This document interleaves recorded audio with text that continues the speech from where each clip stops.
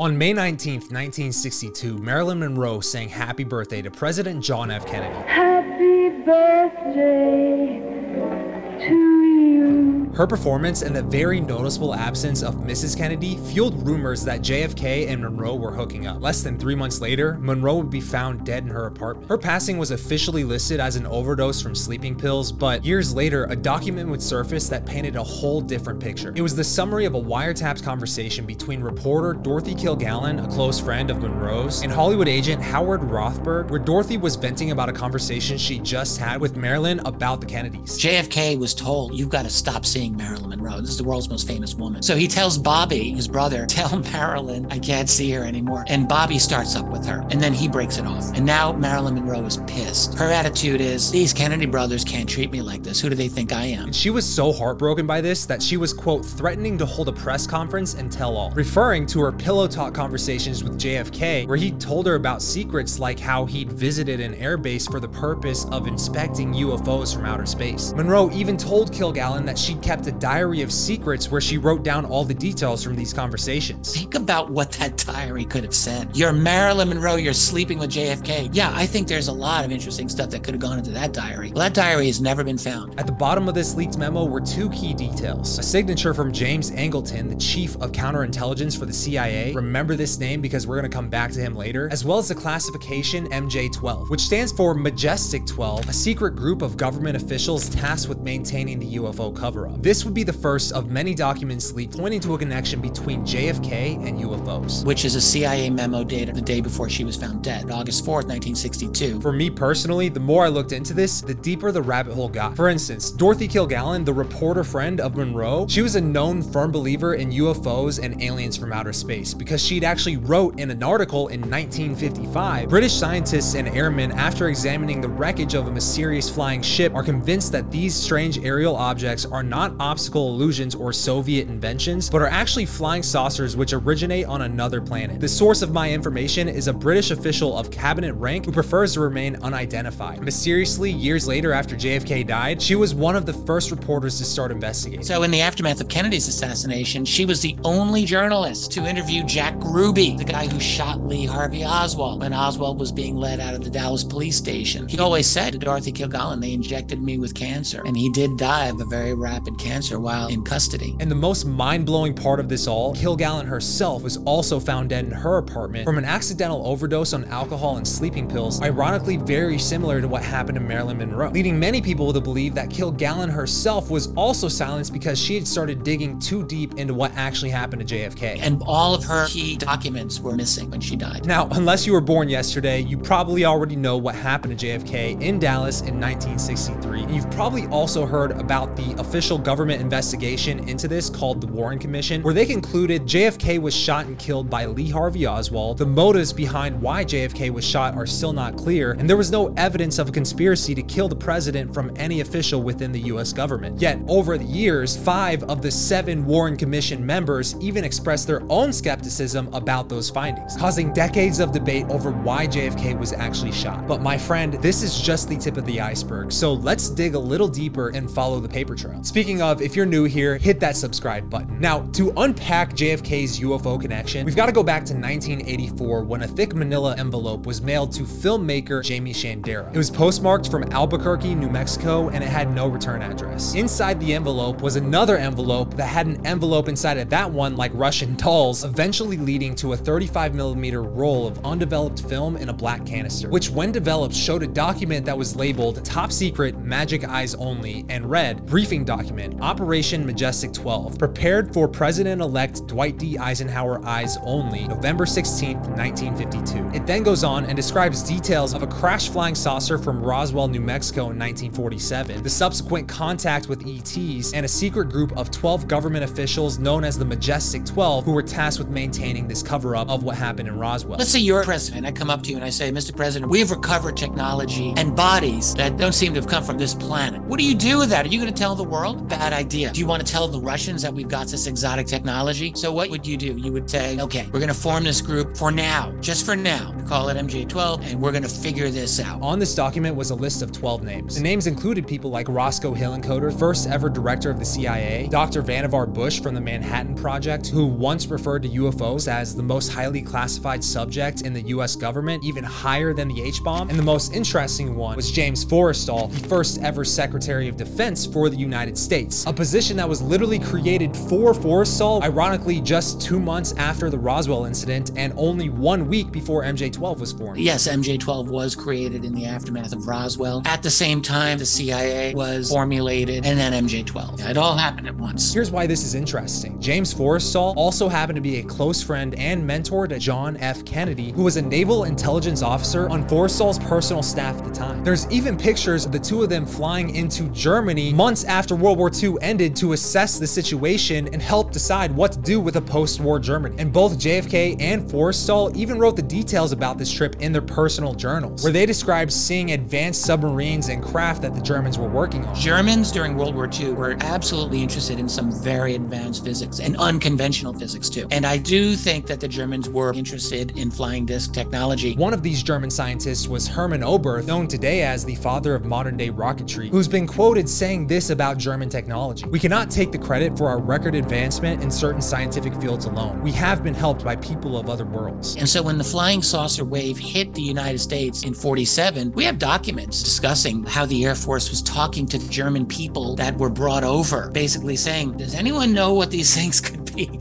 Like, did you guys have anything to do with this? Point being, it's likely that Forrestal learned about UFOs and extraterrestrials at the end of World War II, and given their close relationship, JFK likely knew what Forrestal knew. Forrestal could not have been interested in UFOs. It would not have been possible. Unfortunately, this story doesn't end well for Forrestal, because 2 years after MJ-12 was formed, President Truman pointed out that he started developing nervous habits and tics and thought he may have been suffering from a nervous breakdown. He developed these nervous habits. He started saying, I'm being followed by these foreign-looking men. But Forrestal, he actually did have people following him, and he had a lot of political enemies. So he forced Forrestal to resign as the Secretary of Defense and had him immediately committed to the Bethesda Medical Hospital against his will. It's also rumored that Forrestal was essentially being held prisoner because he wanted to reveal the truth about UFOs and didn't like that everything was being covered up. So after he was forced to resign, he was essentially a loose end. While he's in the hospital, only a few people are allowed to see him. One was Harry Truman, the president. One was Lyndon Baines Johnson, the most deadly, dangerous, evil president we have ever had. And then John F. Kennedy visited Forrestal. Really? And during his stay, Forrestal kept begging for them to allow his brother Henry Forrestal to come visit him, as well as 2 different priests. And these requests were denied every time. Henry Forrestal was absolutely pissed. He didn't like the fact that his brother was locked up in this place, and he said, I'm just getting him the hell out of here. I'm going in Monday morning, and if you try to stop me, I'm going to raise hell. Unfortunately, that night, hours before his brother would arrive, James Forrestal fell to his death from the 16th floor of the building. And the Navy immediately said, well, yeah, he just took his own life, and no one really questioned it. But his brother Henry always felt that there was foul play involved, because the circumstances around how he died were very suspicious. This is so bizarre. Supposedly tied his bathrobe cord to his neck really tightly, and then tied the other end to a radiator by this window in the hallway, and then crawls out this little window. The cord loosens off the radiator, and he just falls to his death. We know for a fact that he tried to get back in. There are scuff marks outside that window. But what's most fishy of all is that in the moments before he died, he was copying down a classical poem into his personal journal, and before he randomly stood up and jumped out the 16th floor window, he decided to stop writing in the middle of a word halfway through the poem. I don't know how much sense that makes to anyone. It doesn't make any sense to me. What makes a lot of sense is if you see that this guy is becoming a major security risk, which he would be. Which could also be the reason why no priests were allowed to visit him, because a Catholic confessional might risk him disclosing sensitive national security information. In fact, one of the priests that Forrestal kept asking for by name was Father Sheely, who himself thought that Forrestal was silenced because when he'd arrived to the hospital after Forrestal died, a corpseman approached him through the crowd and said in a low, tense voice, "Father, you know Mr. Forrestal didn't kill himself, don't you?" But before Sheely could respond, the man walked away and disappeared into the crowd. And if this was in fact a hit job, it's likely the first of many that can be traced back to MJ-12. Which brings up the question, did JFK want to reveal UFO information? The answer to that question is actually much darker than you think.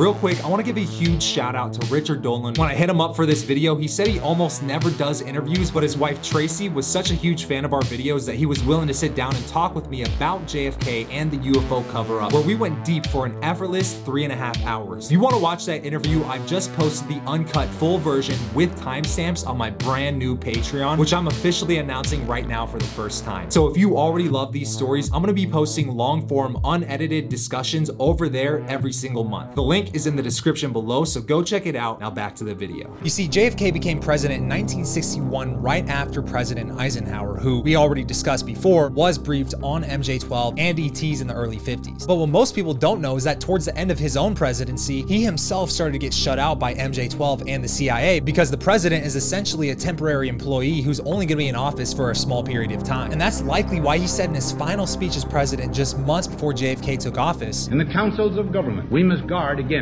the acquisition of unwarranted influence, whether sought or unsought, by the military-industrial complex. The potential for the disastrous rise of misplaced power exists and will persist." Only 2 days after this speech and 1 day before JFK was inaugurated, Eisenhower and Kennedy met privately, where it's very likely that Eisenhower went deeper into what he meant, because when JFK took office, one of his first speeches as president, he said, "The very word secrecy is repugnant in a free and open society, and we are as a people inherently and historically opposed to secret societies, to secret oaths, and to secret proceedings. And no official in my administration, whether his rank is high or low, civilian or military, should interpret my words here tonight as an excuse to censor the news, to cover up our mistakes, or to withhold from the press and the public the facts that they deserve to know." John F. Kennedy's basic problem, he actually acted as though he was running things. And what he probably didn't fully appreciate is that America was no longer the old-fashioned republic. It was an empire, and it had to be run like an empire. So he made himself an enemy of the entire national security establishment. It's no mystery that JFK really despised the CIA. Specifically, he didn't like Allen Dulles, who was the director of the CIA. In fact, one of the many majestic documents is a letter that JFK personally sent to Allen Dulles in summer 1961 with the subject line, "Review of MJ-12 intelligence operations as they relate to Cold War psychological warfare plans," saying just one sentence, "I would like a brief summary from you at your earliest convenience." Dulles would respond by November of that year with a letter of his own, saying that UFOs were nothing more than Russian propaganda designed to spread distrust within the government. Also saying it's possible that UFO cases could be from non-terrestrial origins, but regardless, they quote, "don't pose a physical threat to national defense, and for reasons of security, I cannot divulge pertinent data on some of the more sensitive aspects of MJ-12 activities." In other words, Dulles denied the whole thing altogether. Kennedy hated the CIA. They got him into the Bay of Pigs fiasco as soon as he became president. That was a total disaster that he inherited from them. He had to clean up the mess and basically tried to decapitate the CIA after that. JFK would get so pissed off after the Cuban Missile Crisis that he forced Allen Dulles to resign, and even though Allen Dulles was out of the CIA, this in itself didn't break his ties with MJ-12. And there's a memo that surfaced that I personally believe is 100% true. A classified memo that was drafted by Allen Dulles himself. The memo was 9 pages long, had burn markings on it like it'd been pulled from a fire, and attached to it was a cover letter that read, "I am a retired CIA counterintelligence officer who worked for Jim Angleton from blank, secret files, blank, sensitive files that would connect MJ-12 to JFK's murder. This document did not exist officially and has never been disclosed within the agency." Allen Dulles was very fearful of disclosure to unauthorized channels and leaks in the White House. "I literally snatched the directives from the fire and have kept them safe from review. To allow review would compromise future directors and put the agency in a difficult position." So what does this mean? Well, remember James Angleton, chief of counterintelligence for the CIA and signature from the Marilyn Monroe document? After his death in 1987, it said that his personal files had information that was so sensitive, it was just much easier to burn them all, adding credibility to the fact that this burned memo could have been pulled from one of those fires. And it reads, "As you know, Lancer, Kennedy's Secret Service name, has made some inquiries regarding our activities which we cannot allow. Please submit your views no later than October. Your action to this matter is critical to the continuance of this group." Then on page 7, there's the following sentence, "When conditions become non-conducive for growth in our environment and Washington cannot be influenced any further, the weather is lacking any precipitation. It should be wet." Wet meaning blood, indicating Kennedy is not going to cooperate on this whole matter of UFOs. We have to take him out. That's clearly the implication of the burned memo. And if this is legit, this is to date the only tangible piece of evidence that points to an actual motive behind JFK's death. Which brings us to the final piece of the puzzle, actual proof that JFK wanted to reveal UFO secrets. In fact, he actually wanted to share these secrets with the Soviet Union specifically. The The idea being, what if we don't coordinate things with the Soviets on this matter? And there's a UFO sighting that they think is a US missile. And this inadvertently starts World War III. And if you think about it, one key aspect of the Cold War entirely was the space race to the moon, which was essentially started when JFK gave a speech challenging NASA to put man on the moon before the end of the decade. We choose to go to the moon.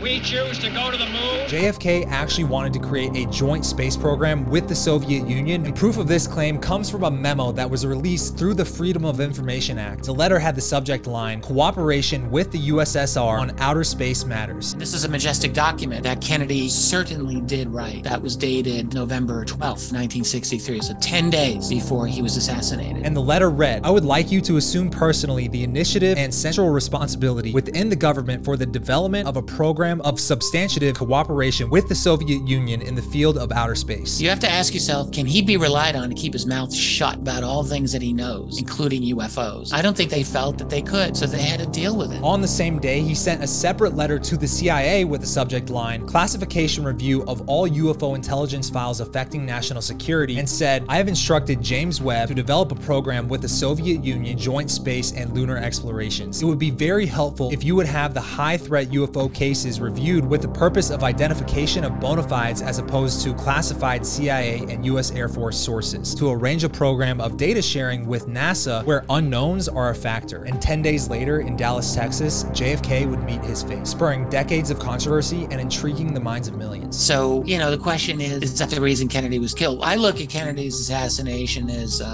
there was once the mystery writer Agatha Christie, and she wrote Murder on the Orient Express. And in that novel, the guy, he's killed on a train, and they're trying to figure out who did it. Spoiler alert, everyone did it. Everyone hated this guy. So that's Kennedy. There were all of these reasons the national security state wanted Kennedy out. UFOs is one of those reasons. And here's what's funny about presidents and UFOs. Years later, when Bill Clinton became president, he joked that the first question he asked when getting to the White House was, what happened to JFK and what happened to Roswell? I bet he never could have imagined that what happened to JFK may have happened because of what happened at Roswell. Clinton is likely one of the many presidents who was shut out from the truth about UFOs after JFK. Take President Reagan, for example. He personally saw a UFO and was a firm believer in aliens. But once he got to the White House, he completely changed his tune because he was likely intimidated from talking about them altogether. And I tell the entire story of what happened in this video right here. Go check it out.